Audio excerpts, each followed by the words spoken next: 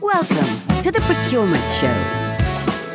Hello and welcome to the Procurement Show, the show that tackles the topics we all need to think about and sets out to explore the more interesting bits of procurement. I'm Jonathan O'Brien. And I'm Paul Philpott. I'm here to ask lots of questions, and believe you me, I've got quite a few to ask. This week we're looking at procurement in an inflationary environment and what this means and also what we can do about it. The Procurement Show is brought to you by Positive Purchasing, enabling the future of procurement in organisations around the globe. Today we're seeing unprecedented changes in our supply chains, but also how trade works at a global level. And it's not going to go back to how it was before. You did a post on LinkedIn on this. I find that I'm having problems getting hold of things. Yes. When I go to the supermarket, there are occasional gaps. Mm-hmm. In the United Kingdom, we've had all sorts of supply chain issues with everything from domestic goods through to things that organisations need in order to create stuff.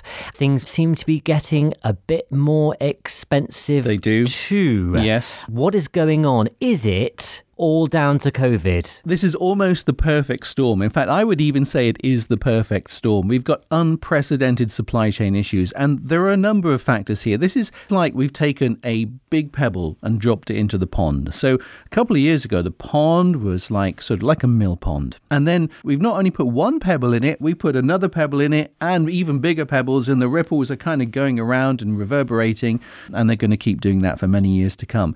So COVID is one big issue. That's driven changes that will never be undone in our global supply bases. Companies have failed, companies have downsized, companies have scaled back, they've closed, or they've just completely restructured to have this kind of new work from anywhere type workforce, or perhaps using a hybrid model. So you have hubs of manufacturing, maybe hubs of service provision, and you have the rest of the company that might not be working in the places or the physical buildings that they were once working in, and finding new ways to make that work as well.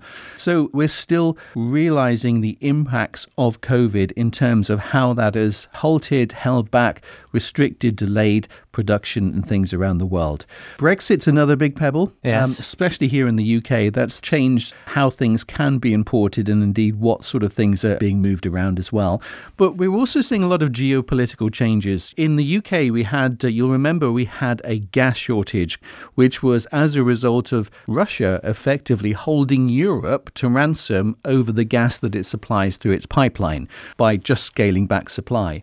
And that then drove companies to shut down production because the cost of gas was getting too high. It drove hikes in energy prices that became unsustainable for many of the energy companies. We had some interesting knock-on effects from that, didn't we, with regards to CO2 production? Because gas is one of the main things that's used to power the way in which CO2 production is made. So, of course, that affects beer production, which is like a big impact. Obviously. Also, CO2 is used in the production of food. It's used to preserve food in the packaging that you get and so on. So it sounds like a small thing, but it's a big thing. It's another pebble, another ripple that goes out there.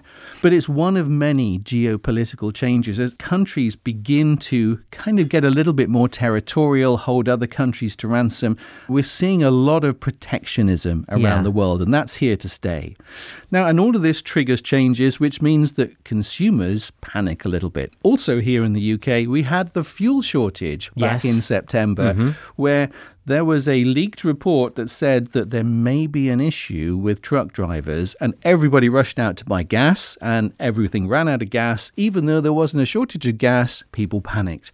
They panicked because they don't trust the information. And it's not just fuel, but throughout the pandemic, we've seen these massive fluctuations in demand as people lose confidence in supply chains and buy in different ways to those that they've bought before. But there's some other factors at play. You remember we talked about the Ever Given, the tanker that got stuck? Yes. That was way back in April 2021. Are we still seeing the impact of that? We are, in a slightly different way, because there was a massive impact for months and months afterwards. You remember you couldn't get olives. I couldn't get olives. No, I couldn't either. And it took months for the delays that caused to be righted. We're seeing a different problem now because all of those containers have arrived at the ports. Yeah, but that's a good thing. It is, but it relies on the fact that when they arrive at the ports, they can then be moved to where they need to be. Oh, of course. So the actual physical containers in terms of media to move items. Yeah. So the actual shipping containers have arrived at the ports, and they're stuck at the ports because there isn't the capacity in the road haulage system to be able to get them to where they need to get to. This is like a procurement and supply chain version of when you get extreme weather conditions and an airliner, they've got some of their planes in one country, another plane, and it becomes all displaced and out of sync. It's kind of like that. So we're going to see this for a long time because not only is there an issue with the fact that things are stuck at port, but that costs money. To have those containers sat there, that costs money. But we're seeing some of the ports are now full. So stuff's not on the shelves, but it's stuck at the port. And the final bit, the final pebble here is there is a global shortage of truck drivers. So now if you ever fancy not doing the procurement show and you want to drive a truck, you can get good money. I can barely park a Mini, yet alone drive a truck. That's true. Have we had it a bit too easy? Have we become a bit too used to and reliant on a global supply chain that goes extremely smoothly and swimmingly well, and you don't even notice it? We're going to see more of a shift towards local procurement, do you think, in order to rectify some of this? Yeah, it's a really good point because globalization has been the way that we've done things. It started pretty much back in the 1980s, and around the world, the ability to drive world trade became the way things were done because you could offshore, you could source from a low-cost country where perhaps labor was cheaper. There were less rules to comply with, so less cost in terms of doing that. But we could get stuff cheap and it would turn up. Stuff would be shipped from China. It would arrive in the UK, in the US in 3 weeks. And that logistical engine worked beautifully for many, many years. The problem is things have changed. Now there's too much risk. So we've seen big issues with security of supply. Do you remember we had on this podcast Andy McMinn from the NHS? And he said during COVID, they couldn't get scrubs, they couldn't get face masks. So these were previously consumable items that they were sourcing from China. And all of a sudden, during the pandemic, they couldn't get them from China. And the idea of relying on China had completely changed because suddenly that was an unreliable source. They completely lost confidence in their foreign suppliers and asked the UK suppliers, can you tool up to start making these things because we need them? Yeah, we went through a process of literally repurposing manufacturing plants in order to do things, manufacture things that they don't normally do. Yeah, and at the heart of that is this loss of confidence in foreign suppliers during a crisis. Yeah. When things are great, nobody worries, but we've seen a number of crises which have caused companies to question that. So we've also seen the price hikes associated with the issues with global sourcing. But let me just throw a couple of other things in there as well. May 2021, the Colonial Pipeline in the US. So this is the pipeline that supplies about half of the fuel that goes to the East Coast. So there was the ransomware cyber attack. Yes. On the computerized equipment that controls how oil flows through the pipeline. And the hostage, I don't know if you'd call them hostage takers, but the people that did this demanded a $4.4 billion ransom payable by Bitcoin. Well, they call it ransomware, isn't it? Yeah, which is almost the same as your appearance fee on this program. The Procurement Show, exploring the more interesting bits about procurement. And now, the Procurement Fun Fact. This edition's exciting tale of preposterous procurement, bizarre buying, or simply saucy sourcing. During the Afghanistan war, the Pentagon procurement function was tasked with sourcing $6 million worth of rare Italian goats for the country. It was part of an initiative to jumpstart the country's cashmere industry by creating 350 jobs. However, later investigation to assess the positive impact of the goats revealed that they had all either been eaten or sold. The Procurement Fun Fact. Contact us by email, hello@theprocurementshow.com. Send us a tweet @procurementshow or connect with us on LinkedIn. Search for The Procurement Show. So cyber attacks, the risk of stuff happening in parts of the world that are perhaps not close to us, is a big issue.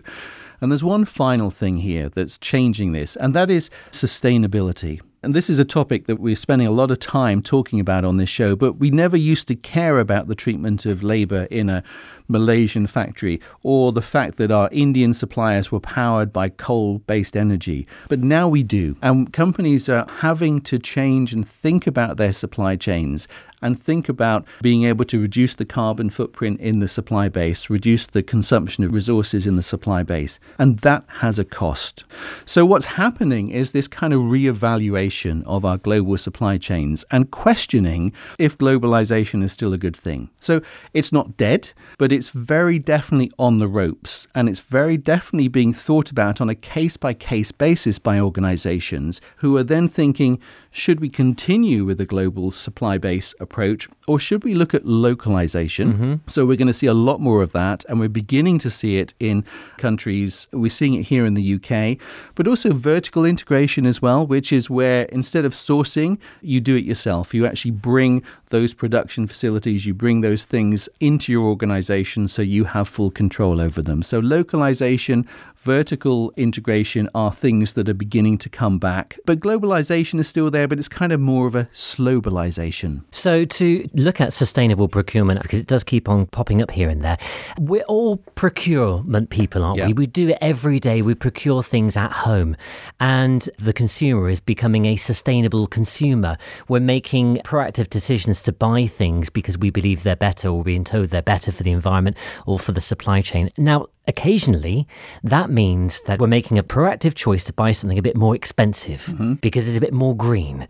Now, with all you've mentioned so far, and with things generally becoming more expensive and also becoming slightly more expensive because they're along the sustainable theme, does this mean we're going to have a snowball effect where everything is going to get more and more and more and more expensive? Or actually, is it just a situation that firms are cashing in on all of this? It's both of those things, in fact, actually. So yes, everything is going to get more and more expensive. And yes, people are making a lot of money on the back of COVID, on the back of supply chain shortages right now. And our job in procurement is to cut through this, because the things that are driving up the increase in cost here. So we've talked about supply shortages. So when there's a supply shortage, that will drive up the price if there is more demand than there is supply. Okay, so the basic supply and demand principles there. So as things are in short supply, costs rise. But also the cost of raw materials are increasing, and partly because of the shortages, but also partly because we're using a lot around the world. So if you try and buy building materials, then you can't get them. Or I've talked to a lot of people recently who have had companies doing some remodeling, some building works in their homes, and the companies are saying, we need to order the materials 6 months in advance, or you're going to have to pay 40% more. Now, some of that may be, it's, hey, we can make another 40%. Absolutely, another 40% here. But a lot of it is real because everything is increasing. And some of that are due to genuine supply shortages. Logistics are getting more expensive, so the cost of moving stuff around. Truck drivers are demanding more money. You can earn big money as a truck driver now. Indeed, you can get a bonus, don't you, for becoming a truck driver now. Do you know what demurrage is? No. It's the cost of your shipping container being stuck at the port. So if you don't pick it up on time and put it on your lorry and take it to where it needs to be, you have to pay for the privilege of it sitting there. Which is likely to happen if you have logistics issues because of the lack of drivers. Right. And also, you just mentioned it there, making supply chains sustainable, that has a cost. It costs money to be able to move away from some of these low-cost sources as well. And as you say, it's a chance to make money and everybody's cashing in on this. So ultimately, all of these things together are driving prices up. That's going to drive inflation. That's going to further drive the costs. So we can see more and more cost increases in this area. We touched on the lack of drivers, certainly the situation we've had in the United Kingdom. I think at one point it was a shortfall of something like 100,000 HGV drivers that were needed. Now, normally we would consider that to be an HR, a human resource issue. Now, that's having a massive impact on the supply chain. Is there now starting to be a crossover between human resource and the procurement of actual people to do things?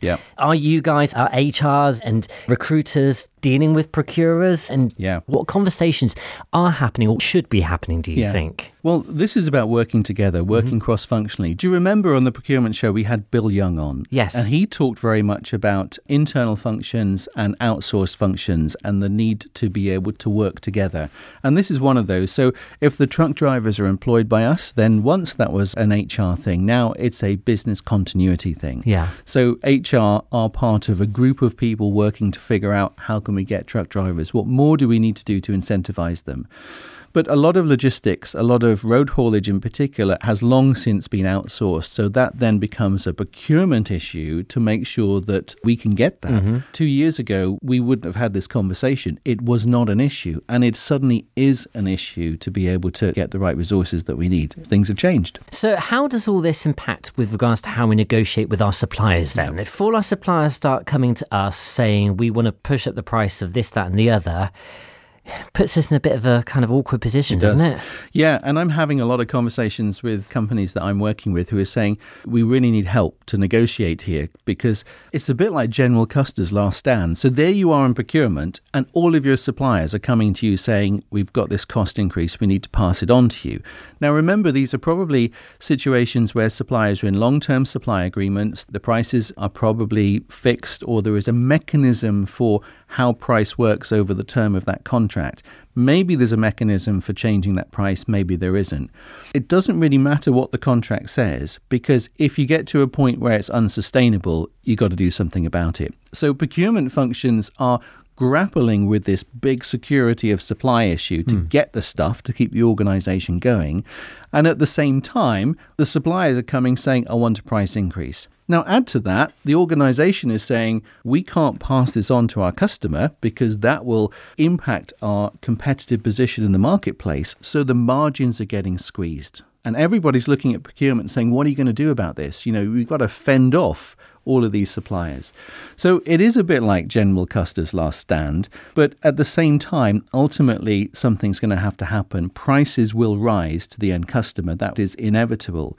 But it's about looking beyond what the suppliers are doing when they're coming and saying, I need a price increase. So the only negotiation approach that can really work with a supplier that we have a long-term relationship with is first to understand what the risk is with this supplier. If we do nothing, is that going to impact our security of supply because we have not had the conversation about a cost increase with that supplier?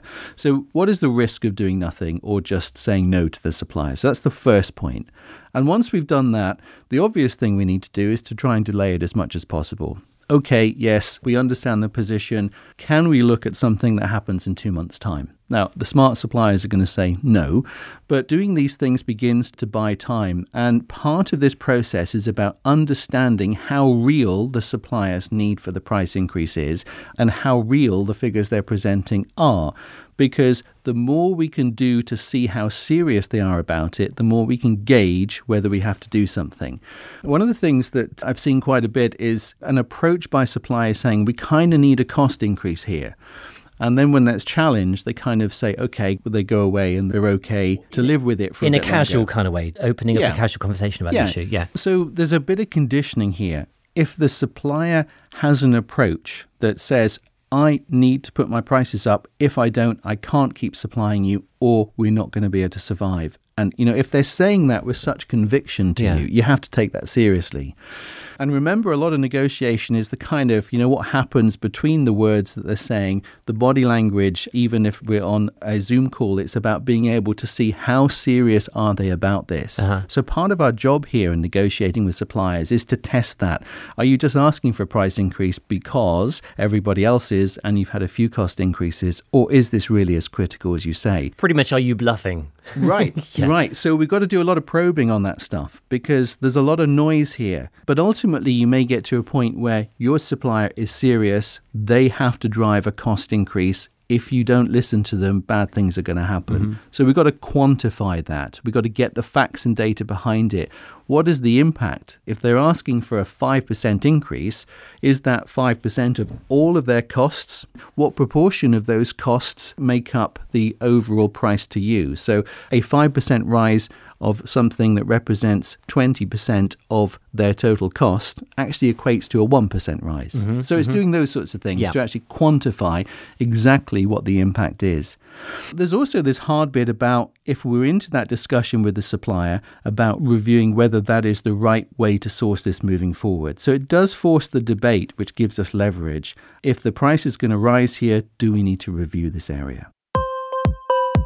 It's time to Ask Jonathan. And today's Ask Jonathan was submitted to the Procurement Show via our LinkedIn page from Caroline Richards. And this was in a response to your LinkedIn post that triggered this very podcast episode. Now, she says, "Dear Jonathan, what about Plan B? Getting to know where your alternative stock and solutions could come from, or asking yourself, are the contractual remedies suitable given the fragility challenges you've mentioned? Financial penalties mean little when your ailing supplier is indirectly destroying your downstream customer relationship with missed deliveries." That's a really great question. And one I don't think we covered adequately in the podcast, because Plan B is really, really important. If we can have a Plan B, if we can switch suppliers, then we should absolutely do that. So part of our thinking here around security of supply is to think about what is the Plan B and perhaps put one in place. So in many areas of supply, organizations haven't needed a Plan B because the global supply chains have worked just fine. Yeah, everything's been brilliant. Now we do. And that only really works where we have the choice and the ability to switch. Where we don't and we're locked in, we need to continue with the supply chains, the suppliers that we're working with. Because of the reasons we talked about earlier, there's a relationship, there's something unique about what they do. It's difficult to switch away from them. We've built up time and investment with them to get somewhere. Those are probably the areas where it's harder to do that. And contractual remedies tend, in my experience, not to work very well. So nothing focuses a supplier like having a good set of contractual conditions with suitable remedies in there. But when things go wrong, they rarely work. I haven't seen many instances where litigation with suppliers actually works. It just takes a lot of time and nothing much happens at the end, and it causes a lot of pain.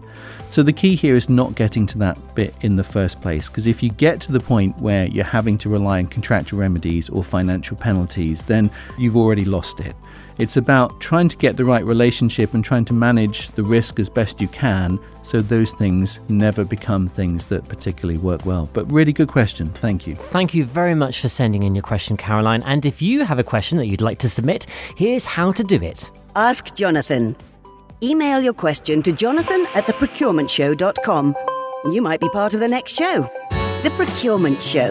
The latest thinking, the greatest insights. In order to achieve discussions on those levels, though, with your supplier, you need to have a very good supplier relationship, don't you? Because you may well want them to have a bit more of an open book with regards to their figures and their data, so you can see a bit more honestly what's going on, don't you? Yes, open book is a bit of a kind of myth. People talk about open book pricing, and it's something suppliers like to talk about, that we'll have an open book policy. The reality is it's very hard for a procurement person to truly see the true costs. You can analyze things like labor costs, material costs, but costs can be hidden in overheads, and it's very difficult to really understand a supplier's cost. But there is a thing about openness there. So there's not one size that fits all, because some of the things that we're sourcing are fairly generic. We could source from other suppliers and we have choice. And in those situations, we're probably not going to have that much of a relationship. We're probably just going to switch to another source of supplier. But for the things where we need a relationship, where maybe we've outsourced a whole part of what we do, maybe it's a critical area of supply to us, we work together to develop what that supplier does. Where things are a bit more kind of bespoke. Yeah. So that's where we need the relationship. And in those situations, we do need to have that sort of transparency and ask the right questions, because the chances are we can't switch away from that supplier. The chances are we need that supplier. We need to make this work. So we've got to look at the type of supplier, how important they are, how difficult the marketplace is, and ultimately how much leverage we have as part of making decisions about how we're going to negotiate or accommodate or reject cost increases from suppliers. Jonathan, a lot of the things that we've spoken about today have at some point grabbed the headlines for everyone. I remember seeing not long ago on the old Beeb, there was an interview with a farmer, and she was saying how they've had supply chain issues with regards to what they need in order to run the farm. They've had HR issues with regards to personnel in order to to process the products, the meat that they're producing. And they've had upward supply chain, I don't know what the term is, with regards to actually distributing the products that they're creating. Now, often when you watch these interviews, they will say, well, the government's not giving us any help, or all this kind of stuff. What's the role of government in all of this? Do you think that governments in general should engage with procurement on a proactive level? Because it does seem to me, seems to leave procurement to get on with it, whereas without much planning. Yeah, and that's pretty much how it is. The mantra of governments tends to be to not interfere in how trade happens, allow free markets to work, certainly in the Western countries. So government will get involved in imposing tariffs, and we're seeing that more and more where governments impose tariffs. There was a story in The Economist recently where a wine producer managed to start selling wine into China in 2009. This was an Australian wine producer and became very successful.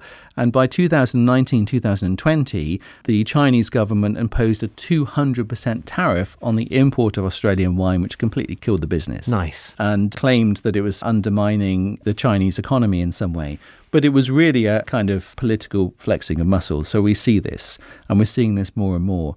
But what governments are doing increasingly is imposing tariffs to protect their own industries. We saw that in the US during the Trump administration. We're starting to see that a bit with Brexit and with the EU, and it will probably happen more and more. So governments take a role to protect an economy, but they don't tend to get involved in ensuring that procurement can work in the commercial sector. So what they're doing is they're essentially trying to force a process to happen, to force things to go down a certain path. Yeah. You don't think we should have a Minister of Supply? That's a really good question. It would be great. I'm not sure what that remit would be and how that would work. You could go for that. You see, you're perfect. Do you think? Yeah, definitely. Really good at it. Yeah. Minister of Supply, Jonathan O'Brien. I like that. Do I get a diplomatic card? Yeah, absolutely. Yeah, with a blue number plate. But you don't think in concept that will work? I can't see the role of it because the way in which markets work is they work well because they're based on free trade. Yeah. And we've seen impacts to that. But those are the principles that drove globalization. Those same principles will drive localization, and countries, companies and economies will figure it out based on simple principles of supply and demand. So what's the takeaways then, Jonathan? So five things we can do here. The first is, what is the risk? Where is the risk? So we might not be able to predict a pandemic, but we can identify the things that we buy, our categories of spend. So using the principles of category management, which are the categories where there is risk of issues in the supply chain due to security of supply? Where are the suppliers? Where are the supply chains where there is risk? We need to really, really be doing intense risk analysis in terms of what we buy, who we buy from, and the supply chains. The second step is we need to understand the macro picture. There's all sorts of stuff going on. We've got tools in our toolkit to do this. So using some of the tools that we use in category management and SRM, simple PESTLE analysis, using Porter's 5 Forces tool, understand the macro picture and update that. What is happening in the world now that we need to be understanding and responding to? The third bit is we've got to get close to our supply chains. Procurement traditionally hasn't done this, but now more than ever, we need to understand our supply chains. Who's involved? Where do they go? What are the steps that make them up? We need to map them based on the risk. So where we see a risk, let's understand that supply chain. Identify the weaknesses. Right. Yeah. And then we need to get close to our suppliers, and closer in a slightly different way. So supplier relationship management is a key, has the sort of tools within that, but that means a whole variety of different things. It means everything from managing a contract to driving a strategic collaborative relationship, and there's a whole bunch of things in between that. But what's key is the suppliers where we know we need to do something, we've got to get close to them and understand what they're doing, what risk they have, and what they're doing to make sure that the things that they need to source, they're able to do that. So that's about getting close and understanding exactly what's going on with our suppliers and spotting any issues or working with our suppliers to help make this work.